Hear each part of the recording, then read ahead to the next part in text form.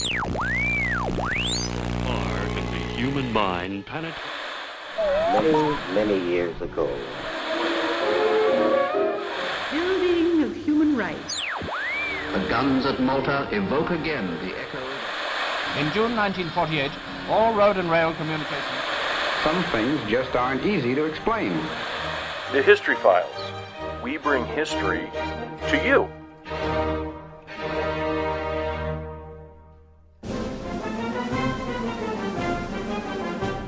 Welcome to episode 5 of the History Files. I'm Gordon Fry. I'm Dylan Honnold. And today we're going to talk about a lot of different subjects, as usual. But before we get into talking about the bureaucratic model, we'll go over a few current events. To begin with, the most current of current events that I want to talk about is the fairly recent assassination of Boris Nemtsov in Moscow. Now, a little background on Boris Nemtsov is he was an opposition leader in Russia, opposing, of course, the rule or administration of Vladimir Putin. And his assassination on the streets of Moscow, not far from the Kremlin, have raised lots and lots of issues as to who might have done this. Any ideas, Dylan? Well, my take on it is, for starters, Putin had nothing to do with it. In my mind, the gentleman who was killed was much more valuable to Putin alive than dead. Boris had served better purposes alive because his approach to being against Putin served as a shining light on Putin's willingness to have dissension within the country. The notion of free speech is valued in the Western system. And so whether or not you truly have free speech, it's about having the appearance of free speech. So it worked to Putin's advantage to have this gentleman doing his thing. The question that I would ask in an analysis like this is, who has what to gain? I'm a big currency fan in terms of analysis, and how I define currency is a representation of a commodity or a known entity that has value. And the two types in my world is power and money. And if you have one, you can get the other. And in a political milieu, power can be based in appearances, our friend Machiavelli. And so, trying to stay on track here with the question, who did it? I would take Putin as an individual and his higher level cronies, for lack of a better word, I would take them off the table. It doesn't make sense. The guy alive fits the narrative that Putin is trying to convey. So in other words, if we go to the legal term of cui bono, who benefits, he does not. He does not. He benefits by the man being alive and doing his job. Yes. From what I understand of this gentleman, Boris Nemtsov, the sources that I referenced were claimed that he was a rather honest gentleman, which, of course, that's sort of awkward in a political sphere to be an honest man. But if he was, then that leads the question to was he snuffed by some of the oligarchs who he was, maybe stepping on their toes? He also supposedly was walking with a very attractive young lady when he was assassinated. So, was he stepping on some oligarch's toes by dating the wrong woman? Was she a honeypot that led him to somewhere where he was shot? What? Then, of course, we can get into international ramifications. It's not as though we in the United States or the West have turned our noses up for moral reasons against assassination in the past. So, who benefits? Who benefits from his death? And you were talking about honesty.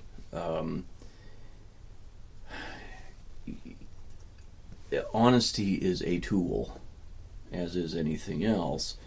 And in terms of this gentleman stepping on toes, either the wrong date, as in the wrong date as in person, a partner type of thing, was part of his honesty shedding light on the huge amounts of money that change hands, get invested and whatnot as a result of industry, be it extraction industry, manufacturing, arms, and those kinds of things. That one makes sense because it has the money component. Could those same oligarchs or a group of them be sending a message to Putin? Is there a connection with,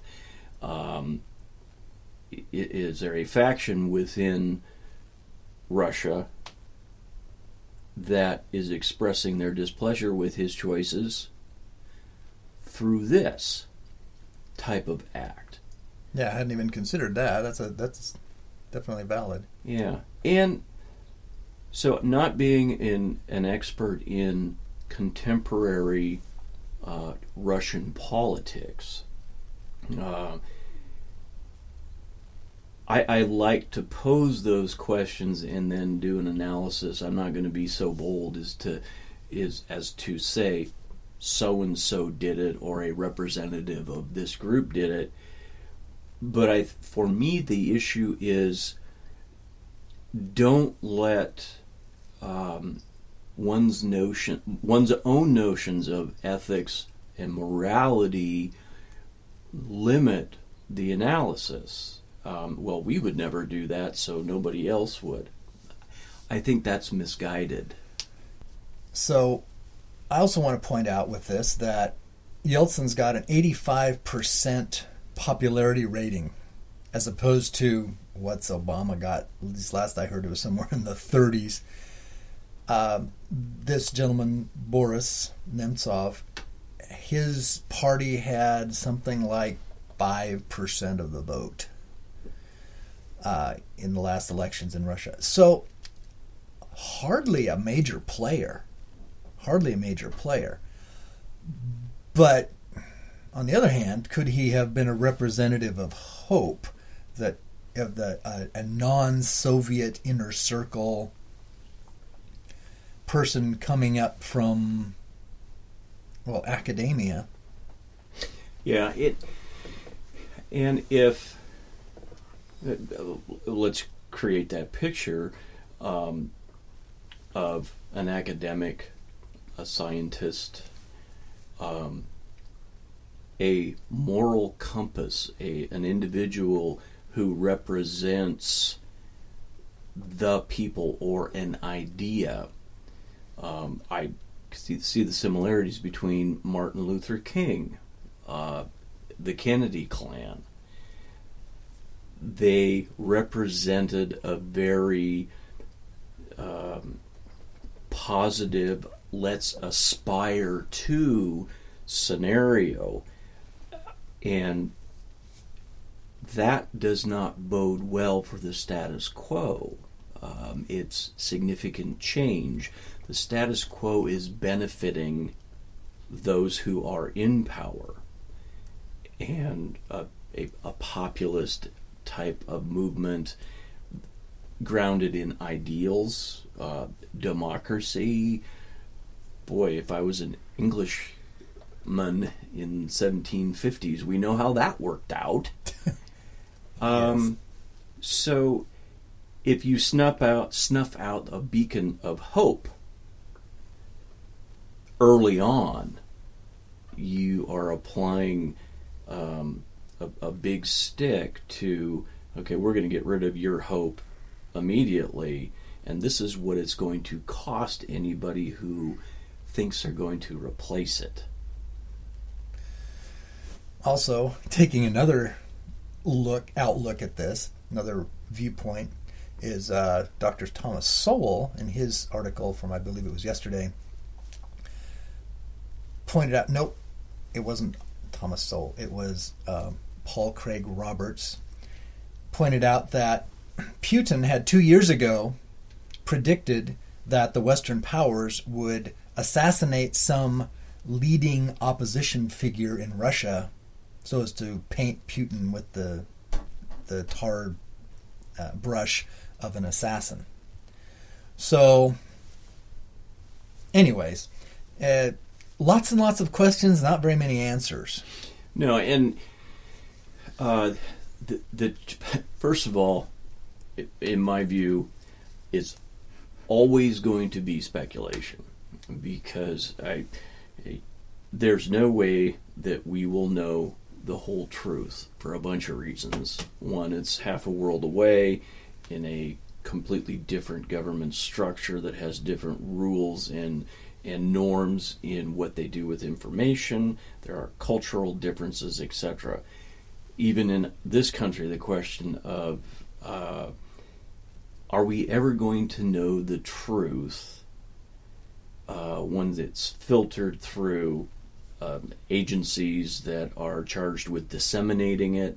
What are their agendas in what and how they disseminate information? And then you've got the agendas of the press until it finally filters down to the individual on the street. And when it can take a lot of thought, and it can be a real challenge. And then you have to have people who care enough to think about it. And that's the crux of it. So, moving on just briefly, Benjamin Netanyahu just gave an address to the U.S. Congress, and there's a lot of flap going around, pro and con. The Republicans, of course, are holding Netanyahu up as a paragon of virtue. The Democrats are calling him a spoiled child. And you have any take on that? Well, as we've talked so many times before, I look at the Middle East and the complexities of those relationships. I'm always cautious to say too much, because the relationships and the centuries that go into the politics as a broad spectrum umbrella term for Israel specifically and the region in general, because the hype around Netanyahu's speech, positive and negative, seems to be largely split on party lines. That smacks of agenda to me. Very partisan politics. Yeah, very partisan. And so, not knowing the content of his speech beyond Iran and nuclear weapons, and his plea for the security of Israel. I would have to couch my opinions on it is, how does welcoming Netanyahu versus keeping him at arm's length serve the purposes of the parties? And I think I'll stop there. And again, you're asking me questions, and I'm answering you with more questions. And I think that's a plea to the audience as much as anything else, to say, okay, ask questions, and if it is significant enough, if you care enough, don't be shy about keeping it in your own norms. Right. And if I have anything to say, the discussion on this, I would say that, well, the Israelis have had a problem with the Persian Empire for about 3,000 years. So it's nothing that's going to be solved within our lifetimes. Yeah. And just forget about it. And that isn't going to happen. No, it's still going to be there. Let's move on to media. This is Hollywood. Sporting cast of thousands. What else came of my trip to the library? Romance, education, entertainment. Today in our history in the media, I want to mention a television show, a pilot done by Amazon. It's called The Man in the High Castle. It's based on a Philip K. Dick novel of the same name that was written in 1962, and it takes place in 1962. The premise is alternative history based on the idea that the Axis won World War II in 1947 by dropping a nuclear weapon on Washington, D.C. And of course, in 1962, that was considered a very bad thing to happen. Times have changed. But the premise is that the Axis, in form of Germany, took over the east coast of the United States, and Japan took over the west coast, leaving a strip of neutral territory in the Rocky Mountains. The television show explores some of the international politics going on between the two allies of Germany, Nazi Germany, and Imperial Japan, and also delves a bit into what it's like to have an American fascist dictatorship. So it looks like a very good film. The production values are very high, and acting is excellent, and lots of nice 1950s and 60s automobiles to look at. The production, as I understand it, has been greenlit, so they have the pilot episode on Amazon at the moment, and they are greenlit to complete the series. So it looks like it ought to be a really, really interesting television show to watch. Man only has one lifetime, but history can remember you forever. So before we get into I guess you call it the main discussion for today, I'm going to interview Dylan, and just so we can get an idea of who he is and where he's coming from, and so that our listeners out in Listen Land can just have an idea of why Dylan and I have such strange views on things. To begin with, Dylan, so your full name is Dylan Thomas Honnold. Yes. Dylan Thomas being a very famous Welsh poet. Yes, and in fact, my grandmother on my mother's side came from Wales when she was 10. And my father's name was Thomas, and so the Dylan came from the Welsh side. Thomas, my father's side, happened to be a Welsh poet. That was not the intent at the time, but I do lay claim to that as, Dylan Thomas the poet, although I don't rhyme. Now, didn't you say you visited Wales a couple of times as a child? Yeah, I was visited family in Wales. My grandmother did a marvelous job of maintaining contact with her cousins, and from age 10 when she came over to the States, and corresponded with her cousins regularly through her life. Had an opportunity for a couple of those cousins to visit her in about 1975, and tragically, on a bus trip from Washington to California, these two cousins, the bus was involved in an accident, and one of my cousins was the only one killed, the one fatality. So my mother ended up being the liaison between the two families, one in Wales and one in the United States, to make arrangements for that. And a year later, we had the opportunity to go visit, and we were able to meet the folks that my mother had worked with regarding this tragedy, and of course spent 6 weeks in Scotland, England, and Wales, the majority of it in Wales, and got to meet my family, lots of people, museums, etc. And then I went back on my mother's 70th birthday with her, and got reacquainted with the family, and took advantage of some of the freedom that comes with a driver's license. And I spent a fair amount of time in castles and museums. Very good. So, what's your background? Where are you from, and what did you study? So, another way of saying, what are my biases? That's a good way to put it. Okay. I grew up in Port Angeles, and my father worked in the utilities and management. My mother was a teacher. Upon graduation, I bolted the Clallam County and got as far away as I could at the first college that I went to in Walla Walla, Whitman, not the penitentiary. And over the course of years, meandered through eastern Washington, Montana, and then back to Washington.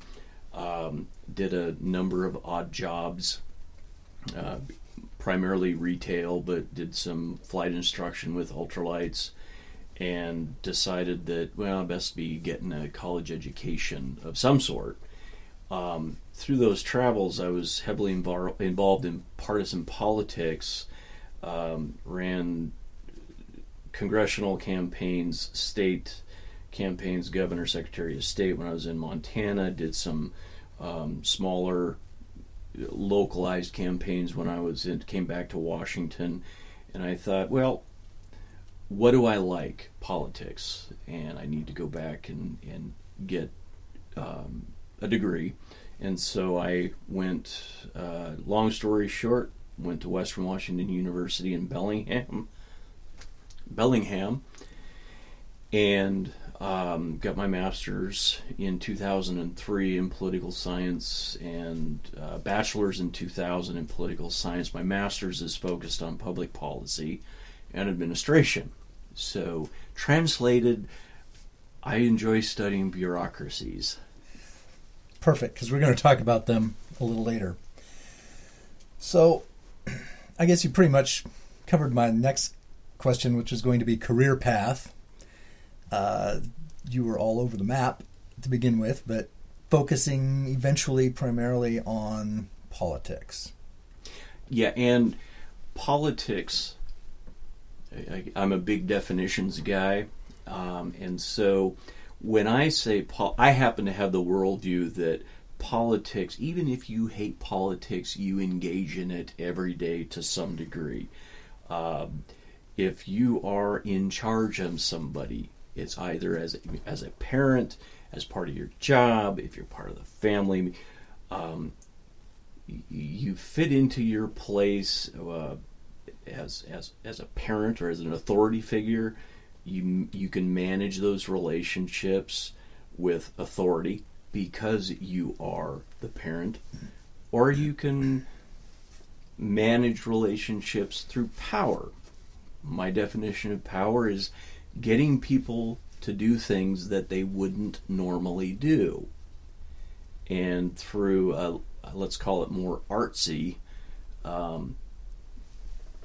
coercion, personality, understanding or belief in psychology and those kinds of things, you engineer behaviors in other people. You've said in the past to me that you are a realist and that you're brought to this reality-based worldview due to an incident in your life. I've had lots of incidences that serve as illustrative purposes. Which one? I'm thinking of the airplane. Oh.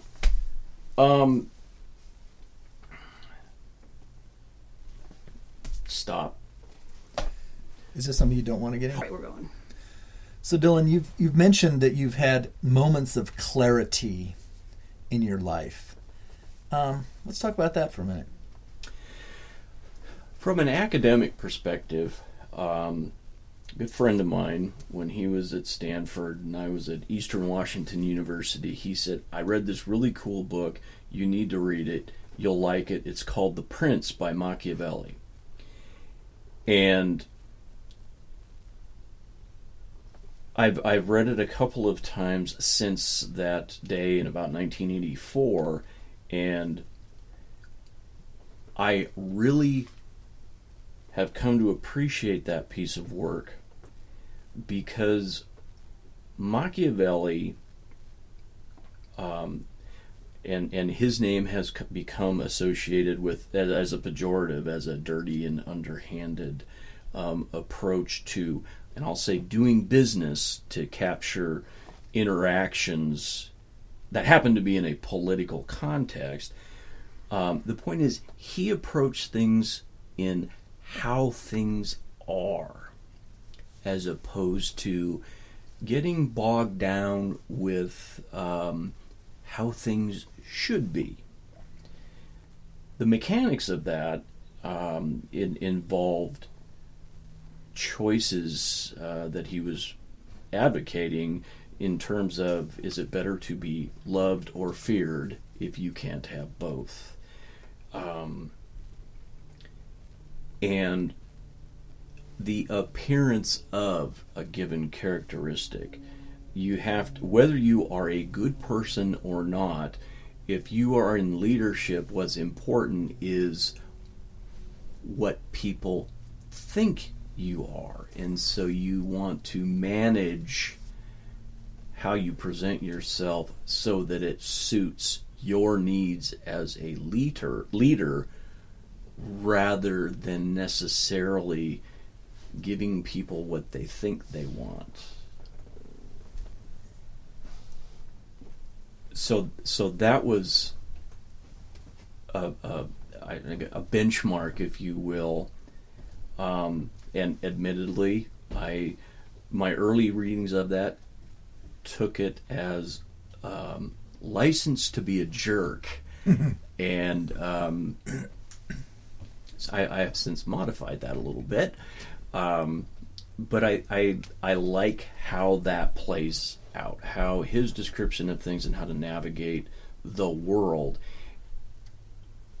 and politics, and in light of the pending bureaucratic conversation, it's an incredibly valuable tool to use in dealing with systems, how to interact with them, how to analyze behaviors and those kinds of things. Well, Machiavelli,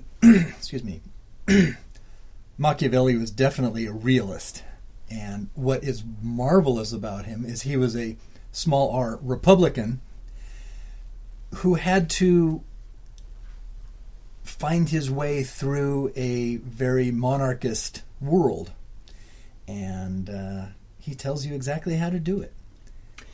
Yeah, and I've read authors saying that basically with the change in the Florentine government, and correct me if I'm wrong, politics and history are brilliantly interwoven. So feel free to jump in and say, no, that's wrong. Oh, I agree completely. That I'm wrong? No, that politics and history are interwoven. Okay. You're wrong at other times, but this one you're right. Oh, Well, we'll save those times for later.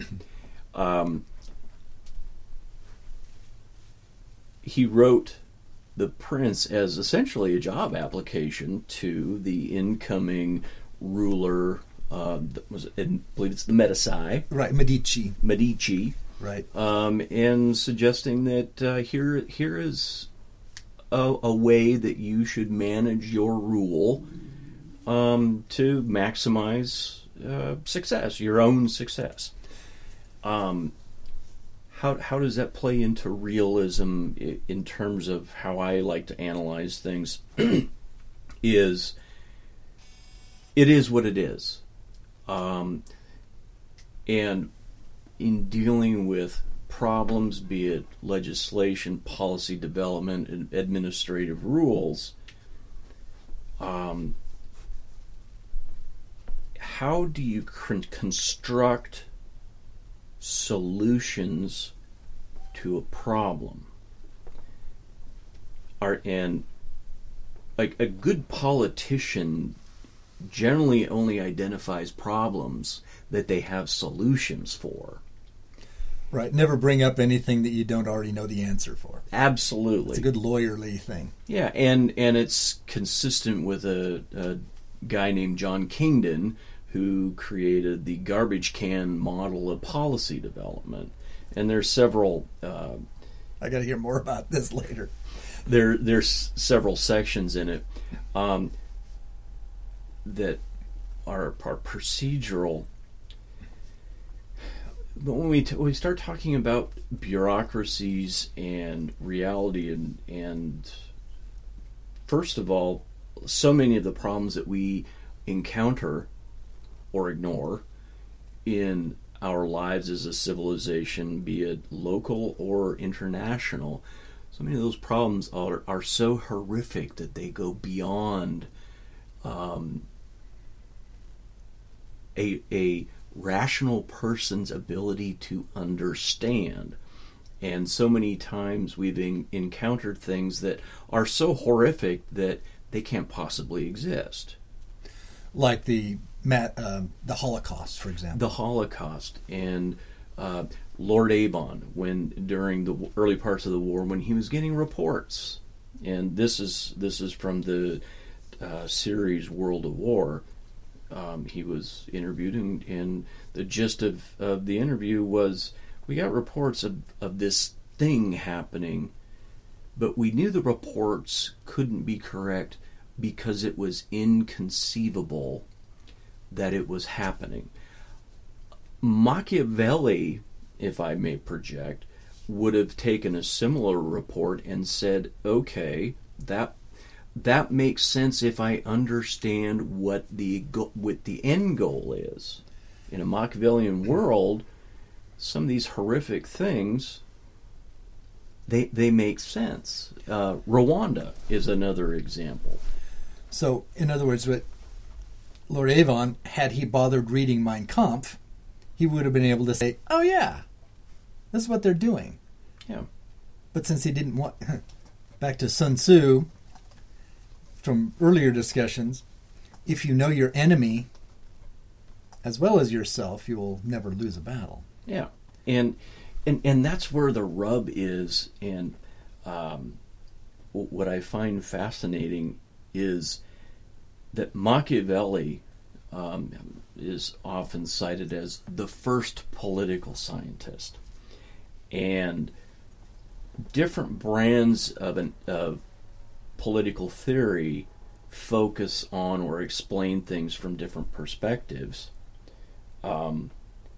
Machiavelli, for me, gives you permission to acknowledge that it's okay to acknowledge horrific or extreme ideas and possibilities, that you're not a bad person for thinking this horrific thing.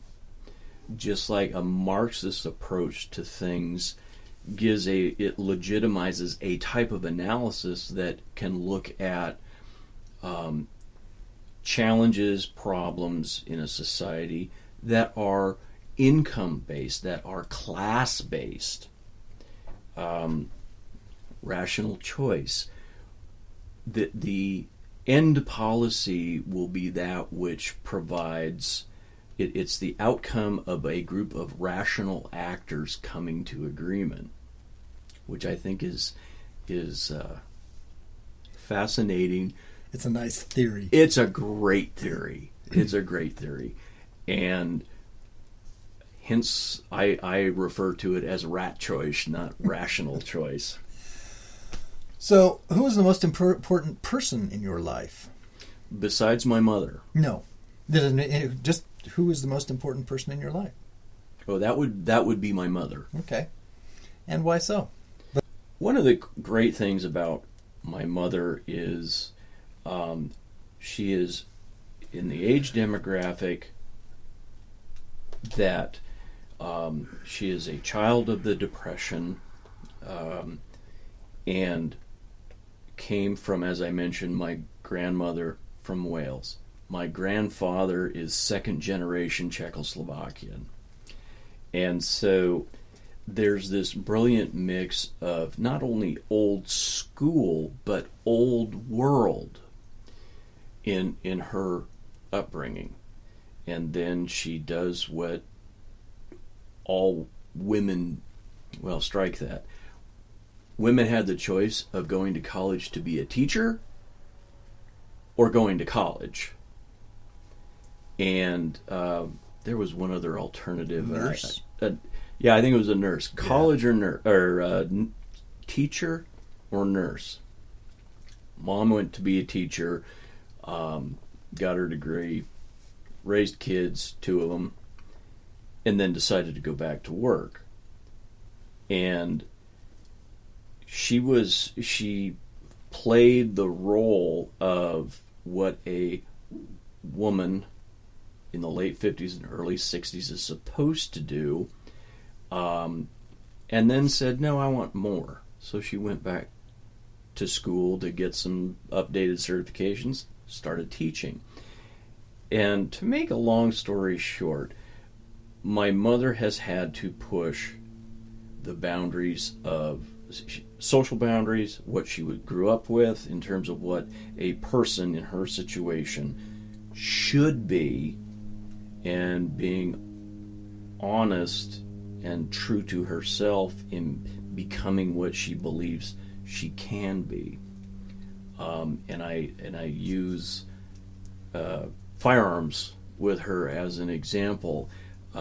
Bless her, I took her out shooting several times, and she loved it. Here's this 75-year-old woman, excellent health, very attractive by any metric, not because she's my mother, and she's out there hooting and hollering because she's getting to shoot 45 caliber pistols.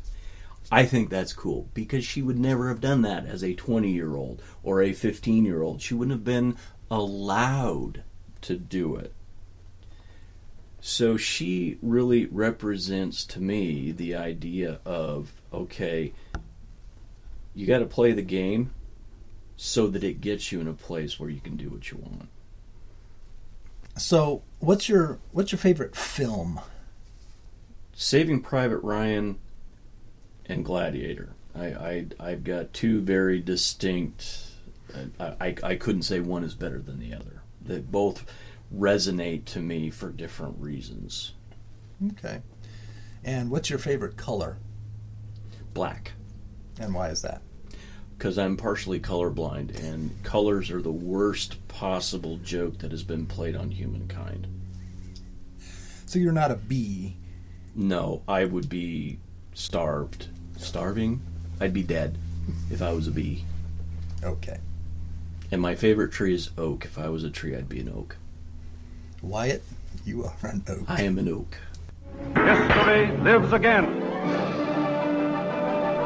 So our main topic of conversations this episode is going to be what I'll call the bureaucratic model. We've been hitting on edges of it and some of the high points, but bureaucracies have been something that seem to go with most forms of human endeavor that get complex.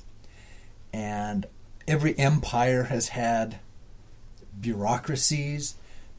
Two that come to mind as being incredibly large bureaucracies are the Roman Empire and the Spanish Empire. Both had these incredibly, actually for the times, efficient bureaucracies. But one of the best illustrations of the bureaucratic model, in my mind, was from a cartoon from years ago of Asterix the Gaul, and the particular book was entitled The Labors of Asterix, and one of them was dealing with the Roman bureaucracy. So bureaucracy has just the word drips with obfuscation and difficulty in trying to maneuver within it, and just difficulty. So Dylan, what's your take? What's your definition of the bureaucratic model? I'm a fan of Niskanin's model. He was a guy that wrote late 50s through the 60s, and I came across him through going, in class and whatnot, and as a student, as a non-traditional student, being older and having done the political things that I had done, one of the things that I was looking for in my education was to help me develop a framework for what I had experienced. The mythology that I had gotten through the first 12 years of my education didn't match what I experienced up until I went back to school in my mid-30s. And in a nutshell, Niskanen proposes that bureaucracies, their existence is to serve themselves. And that they are budget maximizers, in that the more responsibility they take on, the more resources they need to get that, to meet those responsibilities. That requires more money. And the bigger the bureaucracy, the more power, which, going back to that currency comment earlier on, the more power, or the bigger the bureaucracy, the more power and influence those at the top have and accumulate. And I use services like unemployment, workforce development, child protective services, economic development from the public sector side, those entities that are created to do a particular job. And education, and don't get me wrong, I come from a family of teachers, so this is not a comment on teachers, it is a comment on the system and within what they work within. And so the layperson, or a person that is not in a bureaucracy, I think has the misconception that CPS exists to protect children. Department of Education exists to educate kids. No, it doesn't. It exists for job security of those people employed by that entity, and they work around protecting kids, teaching kids, doing economic development. So if the bureaucracy actually does its job, that's sort of a serendipity? Yeah. And it's and then the brilliant thing about bureaucracies is, because so much of what they do is intangible, whether an education system is doing its job, if most of the students that come out of it more or less know basic stuff. But who are the the people who actually develop the metrics for success. The bureaucracy itself. The bureaucracy itself. So if you want a successful bureaucracy, let that bureaucracy develop its own metric. It's brilliant. And it sounds cynical, but my own experience within bureaucracies, and this is after having done workforce development and economic development from the public sector side, when I found myself in need of services, it dawned on me, if I want a good delivery of services for me, I can't go in and demand that I get this and that, or it's your job to give me X, Y, and Z. Just for fun, I sat down with an individual and I said, okay, what do you, bureaucrat, how do you benefit by me being successful through your program? And my whole experience changed in that I was actually being offered things that I would have been entitled to, but you don't hear about them and you don't read about them in easy to access pamphlets and brochures. It was like, oh by the way, you're entitled to this because of your situation. I never would have known it, but I framed my approach in, okay, how is my success, or your success as a bureaucrat, linked to my success? So don't go in demanding something, don't demand services, but put it in the framework of, how do I make your job a little easier? How do I frame it so you get kudos in your job? So your average, say, high school diploma single mom is not likely to be able to take full advantage of the services she's entitled to because she just doesn't have a clue as to how the system works, and it isn't likely to. Right, and whether it is the end result or whether it's intentional, the more complicated it is, the more education you need and a better understanding of that very system in order to take full benefit of it. And so it actually, if you're looking to provide resources, and now I'm speaking as a bureaucrat, it works to my favor to make things as complicated as possible, because that increases my ability to control the flow, and I can direct it to where it's going to be to my advantage as a distributor. This person has a high probability of being successful, and so I'm going to give them what they know, and they're entitled to, and that's a big thing here, is if folks are entitled to services, and that's part of the social contract, right, then they should have them. But I will give them what they're entitled to and what they know about.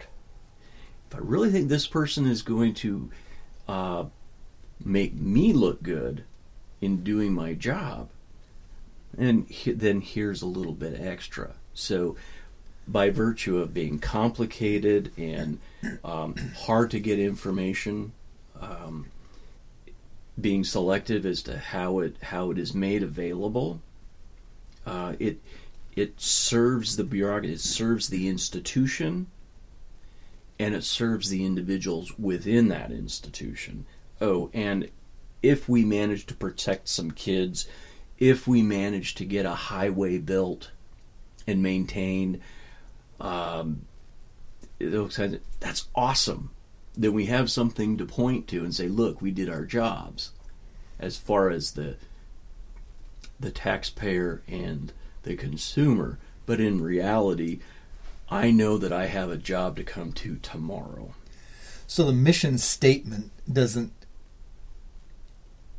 almost at all have much to do with the reality of its existence. Absolutely. The mission statement, the value statement, that's marketing. And it's about as useful as the stuff that I haul out of my horse stalls in a wheelbarrow, because it's smoke and mirrors.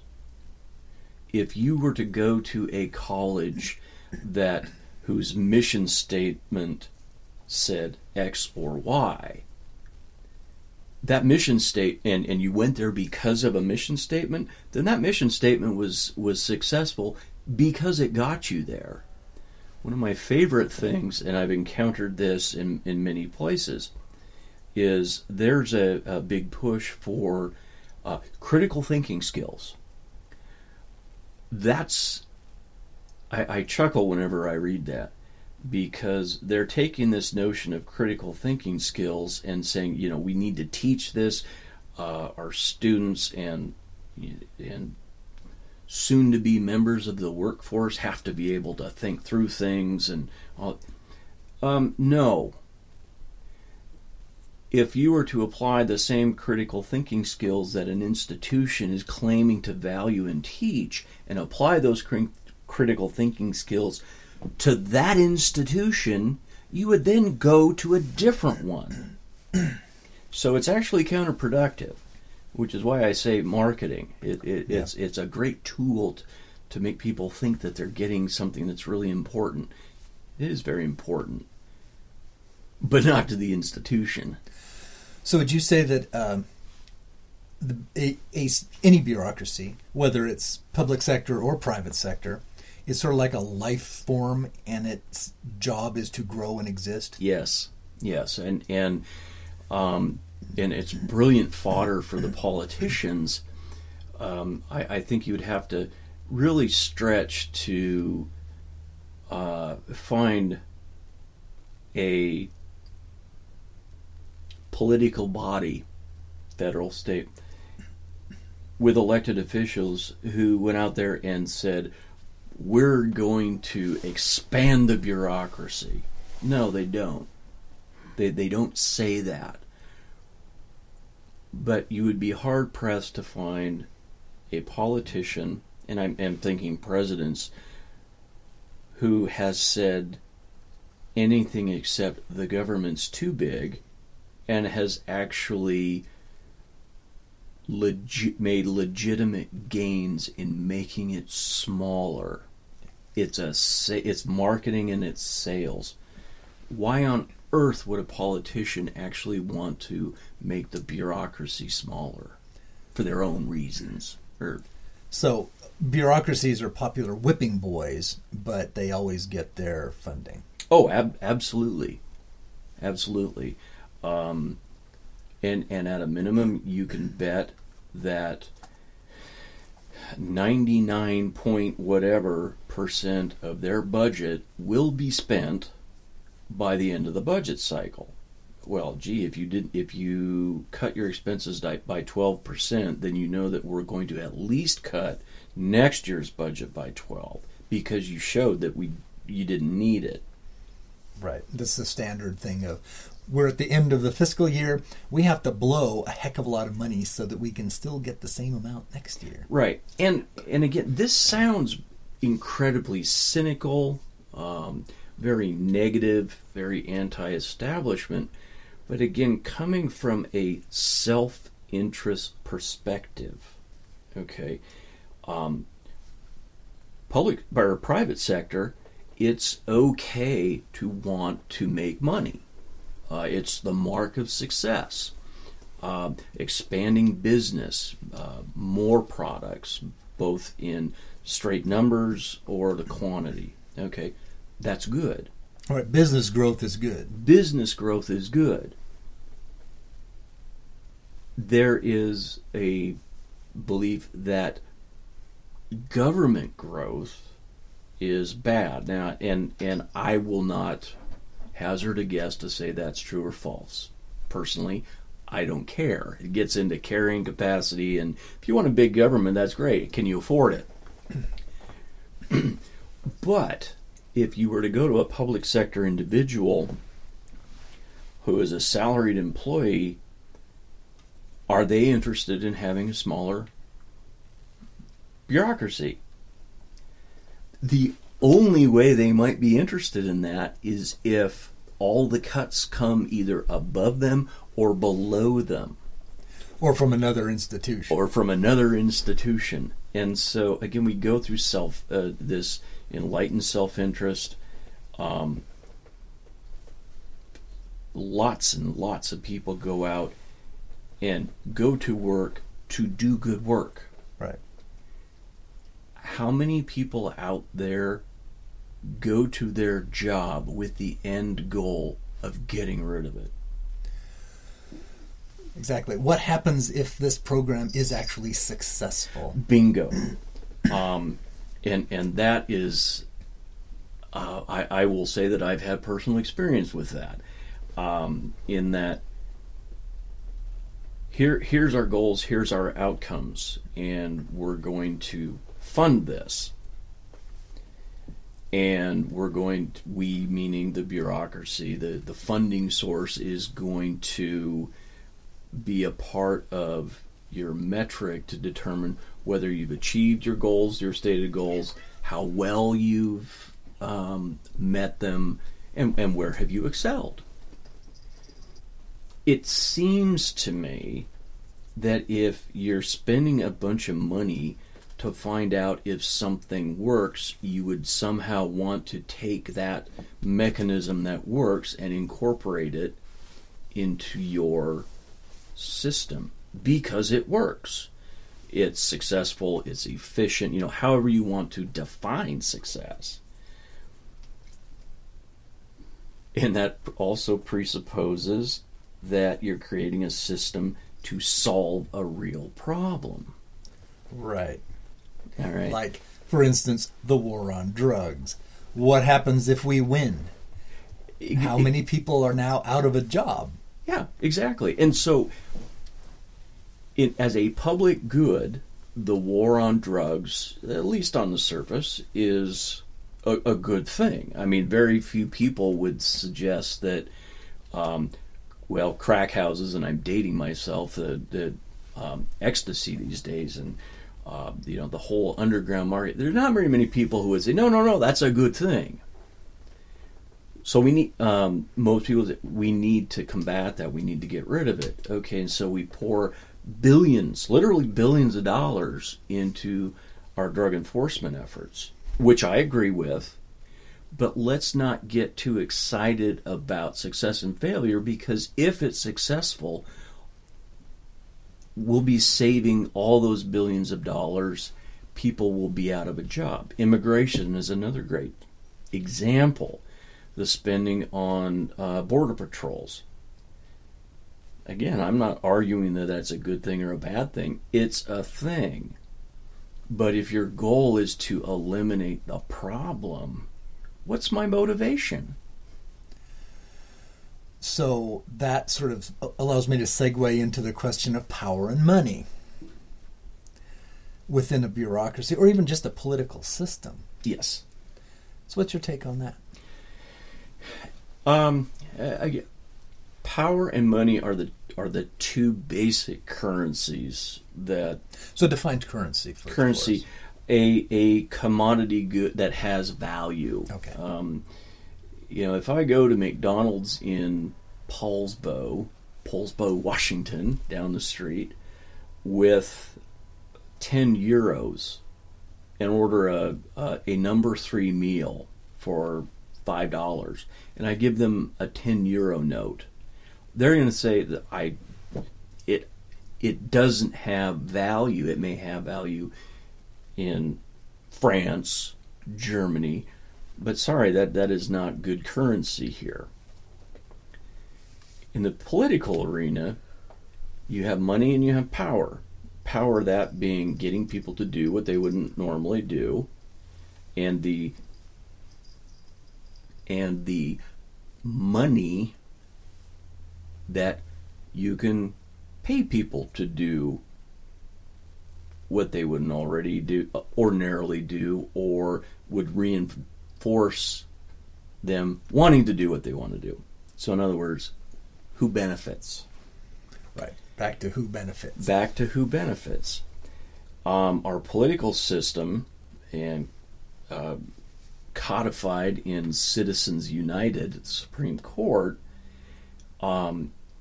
has opened up it's greased the skids for the exchange of currency in terms of the relationship between political action committees, industries, business, and whatnot, and how they can funnel their money into the political system. Okay, you don't necessarily go out and buy votes. Here's $10, vote for me. Okay, can't do that. You still can't do that. But what that $10 will do is to buy marketing time to leverage the lack of critical thinking skills to get people to do what they wouldn't ordinarily do, which is, one, go out and vote, because that's lost popularity in this country, and two, they're going to vote for somebody that they wouldn't normally do because they look good, because they said the right things, etc. For those people who have either enough money, whatever that is for them, or don't necessarily value money, they value the gratification of being able to leverage people's behavior. There's people that just really enjoy manipulating people. In politics. In politics, and I would say in day-to-day life. And so politics is like the manifestation of this desire of many people to get other people to do stuff. So are you suggesting that politics may attract sociopaths? I think that, truthfully, and if you put it back into Machiavelli, for those sociopaths who know how to follow the rules, there's plenty of people that do good and bad things, or don't do bad things because it's just yucky, it's a bad thing to do. There are other people who don't do what I would call bad things because it's not in their interest to do bad things. Okay, so which is the true Machiavellian attitude. If it doesn't suit your purposes, why bother doing it? Right. And as a California legislator said, if you can't eat their food, drink their booze, and fornicate with their people, and vote against them the next day, you have no business being in politics. Jesse Unruh. Thank you. Yes. Yeah.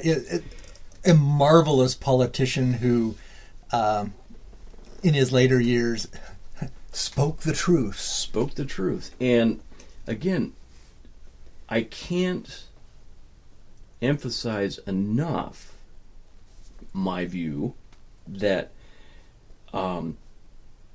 there was that hit too close to home. You can't handle the truth. And I go back to Lord Avon. And he's a big dude. He's not some guy from a state college with a master's degree.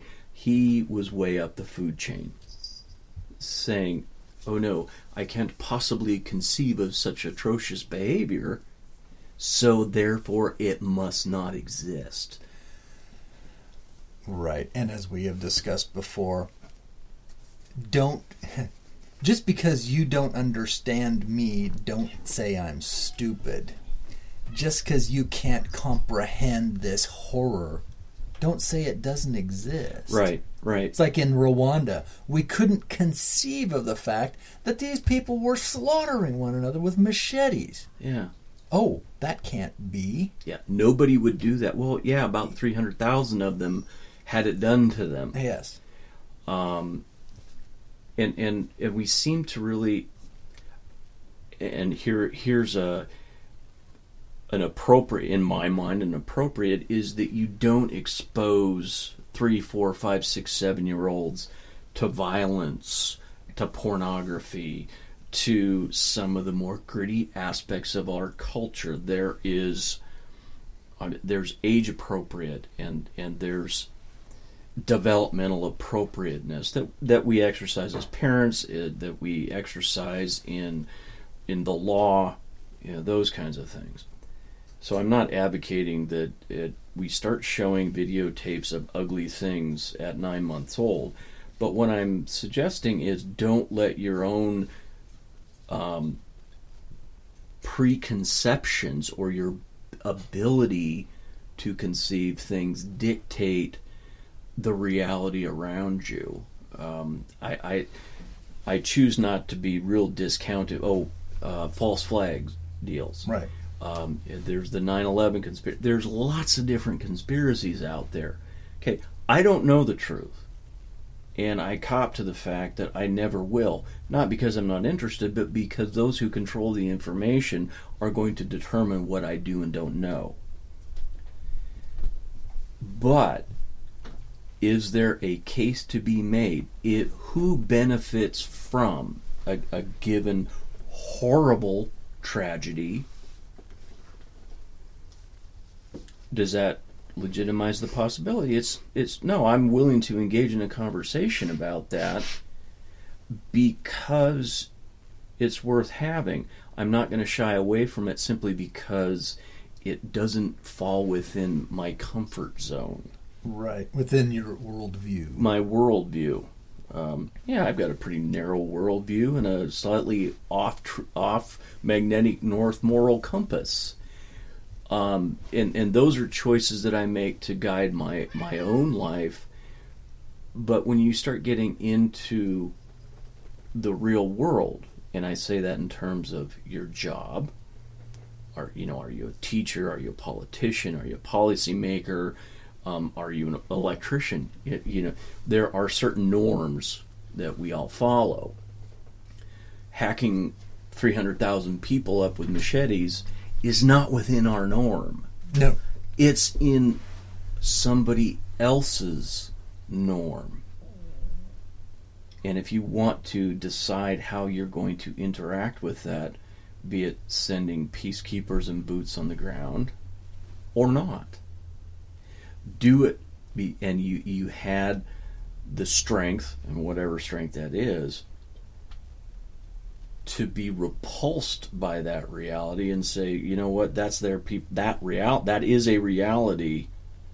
Are we going to do anything about it? And whether it's I've learned that if you have created a policy or you're pursuing something by sheer virtue of it's the right thing to do, it better be a huge, undeniable issue, because doing the right thing isn't always good enough. There has to be a payback. There has to be somebody has to gain from it. Right. If you're going to send mothers' sons off to die in a war, there better be a real good reason for it. Real good reason. And as a political entity, this United States, we enjoy a lot of really great things. And it is difficult for a lot of people to envision a place where they don't exist. Freedom of speech, press. It's easy to take for granted, and well, geez, we can do that. Why can't you? Well, get wrapped around the fact that there's people who can't. Right. You mean you don't have a Fifth Amendment that says you can't be forced to self-incriminate? Yeah. You mean they can torture you into a self-incrimination? Right. Oh my goodness. Right. How is that possible? Well, you do it in black camps in various countries that don't have a problem with it. Or Chicago. Chicago, yeah. Doesn't have a problem with it. You mentioned earlier the vote and, getting out the vote kind of thing. Why do you think there is such a lack of voter enthusiasm in this country? The political machine does its thing outside the reach of the voters. And I also happen to believe that the people, the freshmen, senators, congressmen, congresswomen, whether it's going to D.C., going to Olympia, state, very few of them go in there with the idea of, I'm going to become what I'm describing. They truly believe that they're going to make a difference, that I'm going to go to D.C., I'm going to go to Olympia and change things. Well, no, you're not. What you're going to do is to spend the first 2 terms learning how the system works. The proverbial finding the bathroom. And also trying to get reelected. And get reelected. And so going there to make change and to represent your constituency is at odds with how the system is designed to represent your constituency. You only have to you have to represent your constituency enough or well enough to get reelected.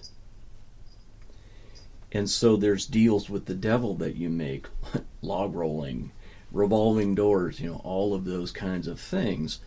And then coupled with how people get elected, it creates this morass and this distrust of politics. Why should I vote? It doesn't really matter. The whole notion of one person, one vote, it doesn't have the same meaning, the same credibility. Why does it matter? The idea that they're going to do what they want to do anyway. Why should I vote? In fact, there was a recent publication by out of Princeton University that suggested that, in fact, your average voter has zero influence. In fact, the voters themselves altogether have virtually zero influence on policy. Yeah. Because of the way the system works, and we have a so-called two-party system, which is sort of pre-vetted. It's like, which member of Skull and Bones society are we going to elect for president, or which graduate of Harvard Law School are we going to elect president? Things like that. Right. So I certainly think there's lots and lots of good reasons people are disillusioned with the system, because it's supposed to be a democracy of some sort, and yet we have no real say. Yeah. Well, and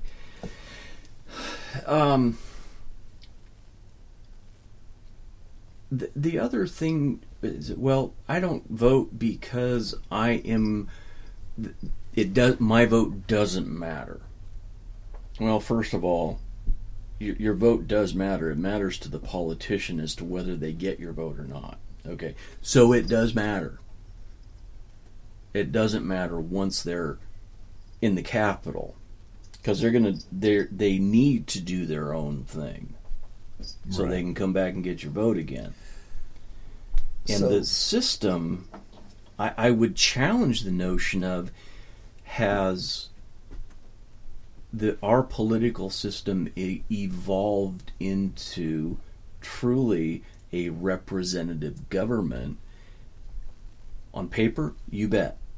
In the mechanics of sending folks to the Capitol, yeah, the argument can still be made.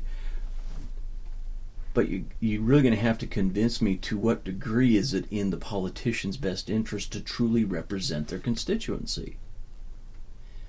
And my confidence in that is eroding. Congress has got low marks But individual Congress people have very high marks. Right. We hate our congressmen, or we hate Congress, but we love our congressmen. Right. Yeah. Right. And that is such a gem, and that's a statistical gem. That is not just some cynic's catchphrase. I mean, you can read that stuff, and it crosses poll after poll after poll. It's not is the message. The message is the same. It's just to what degree. Am I willing to throw my congressperson under the bus because of my disdain for Congress? Well, no, because he's mine, or she is mine. That means I would have to take responsibility. I don't want to do that. Yeah. You mentioned earlier in our conversation something about policy entrepreneurs. Oh, yeah. I know we're getting away from bureaucracies, but let's just talk about that. Policy entrepreneurs, that's fascinating. Well, this cat named John... sorry about that. This dude there. That's much more modern. Named John Kingdon. He created, and he's got a whole body of work. And the thing that really resonated with me was his garbage can model of policy development. Okay, garbage can model. Okay. Yeah, it may be garbage pail, but it's garbage container. It's not like a pizza that you put everything on in that kitchen. No, it's where you accumulate refuse and then pluck things out as you need them. Okay. Aha, so this is for saving garbage. Yeah, and the idea behind this policy development model is that you got these folks out there or institutions that are called policy entrepreneurs, and they create solutions to problems that don't exist. And metaphorically, here's the solution to a problem, and I'm going to put it in a 3-ring binder and put it on the shelf and wait for the problem to happen so we can immediately pull out the solution, implement it, and then we'll get stuff that we want to quote-unquote solve the problem, but also get some other stuff in there too. So sort of like the Patriot Act that had to wait for 9/11 before they could actually get it passed? Yeah, and that is a tragedy, but is such a brilliant example or illustration of the idea. And in spite of, I was in school when 9/11 occurred, and I was so horrified by what came out of 9/11 in terms of the increased police state, or at least the feeling of it, and the codification of essentially narking off your neighbor. And we still see residuals of it. Is somebody acting differently? Is there a bag on the ground that doesn't belong there? There's this heightened sense of paranoia. Is that a good thing or a bad thing? I don't know. But who benefits from that sense of heightened vigilance? Right. So yeah, 9/11 illustrates that, and the speed at which it went through, and it was like, wow, if we had pulled this out in a vacuum, it never would have happened. No. So Kingdon's model would suggest that a large part of the policy that evolved out of 9/11 was written beforehand, and it was just waiting for that moment. Aviation, having crashed an ultralight and hitting the ground really hard, I like to use that one too, is if you want to get increased regulation, and you name whatever it is, if you want better flush toilets in your 787 or 777, have your plan put together to make it happen, and then wait for that problem to occur. So in the words of Rahm Emanuel, who is mayor of Chicago at the moment. Never let a good crisis go to waste. Absolutely. And does that mean I'm advocating that we shouldn't be prepared? Absolutely not. All I'm saying is it behooves us as voters, or not voters, or whatever, members of a country in some sort of a representative democracy. It's in my personal best interest and our collective best interest to think about things and say, wow, that really happened fast. The 5.56 bullet, green tip bullets. Right, the M855 green tips that the Bureau of Alcohol, Tobacco, Firearms, and Explosives has just decided to regulate out of existence. Yeah. Where did that come from? Has there been a spike in cop killings with M855 bullets? Maybe there is. I don't know the statistics. I don't have access. I know that it hasn't come up. Right. Or as a ABC breaking news that a disproportionate number of police officers and law enforcement have been downed by these particular bullets. So where did it come from? Right. What's the agenda behind it? I'm not being necessarily a conspiracy theorist, but what's the advantage? And to whose advantage is it to outlaw public purchase of these bullets? Is this police unions versus private sector? Gun owners? Or is this government paranoia? Mm-hmm. Or just a payback by the BATF for to the NRA for a recent Supreme Court loss on interpretation of the 1968 Gun Control Act. And if you look at the currency of power and money, the implications of this classification of these bullets is going to have effects both financial and power. Producers are not going to be able to sell what they've already produced, and sellers in the retail. Okay, so there's a financial impact there. And in fact, the producer is Lake City Arsenal, which is a government institution that manufactures ammunition for the United States Army and Marine Corps. So they've just recently gone to a different bullet, the M855A1, and they're looking to get rid of all these stocks that they've had at a profit, or at least not break even, I should say, not a profit, but breaking even, recouping some of their losses. Is this a challenge between the DOD and the Bureau of Alcohol, Tobacco, and Firearms? And going back to power being a currency, who is trying to co-opt one or the other's power, solidify their own, preserve their own, become the go-to agency for various decisions, advice, studies?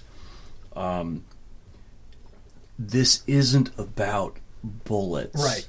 That has virtually nothing to do with it. Right. And it's being framed, the narrative is we're trying to protect our cops. Right. And believe me, that's a good goal. I think that cops should have maybe an elevated level of awareness on our part to say they go out and stick themselves in... They put themselves in dangerous situations for us. You bet. Mm-hmm. If I was a cop, how would I feel about me being used as an excuse or a ploy to meet the desires of any number of government agencies as a power grab, or okay, who's going to enforce the sales? Do we need a few more people in this department to monitor the disposition of surplus ammunition? So it's in somebody's interest to have more people to expand the enforcement of this directive. It fits the model. Yes. So is it going to cost the Department of Defense more money to get rid of this ammunition that they could have otherwise mitigated the costs of? Mm-hmm. Is it going to allow the Department of Justice to increase its fiefdom by having more people to enforce this law or this ruling? So, there's a lot going on here that we never even think about.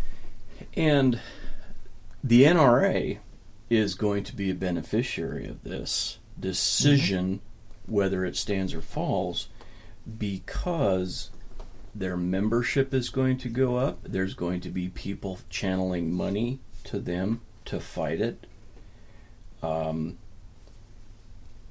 Who benefits?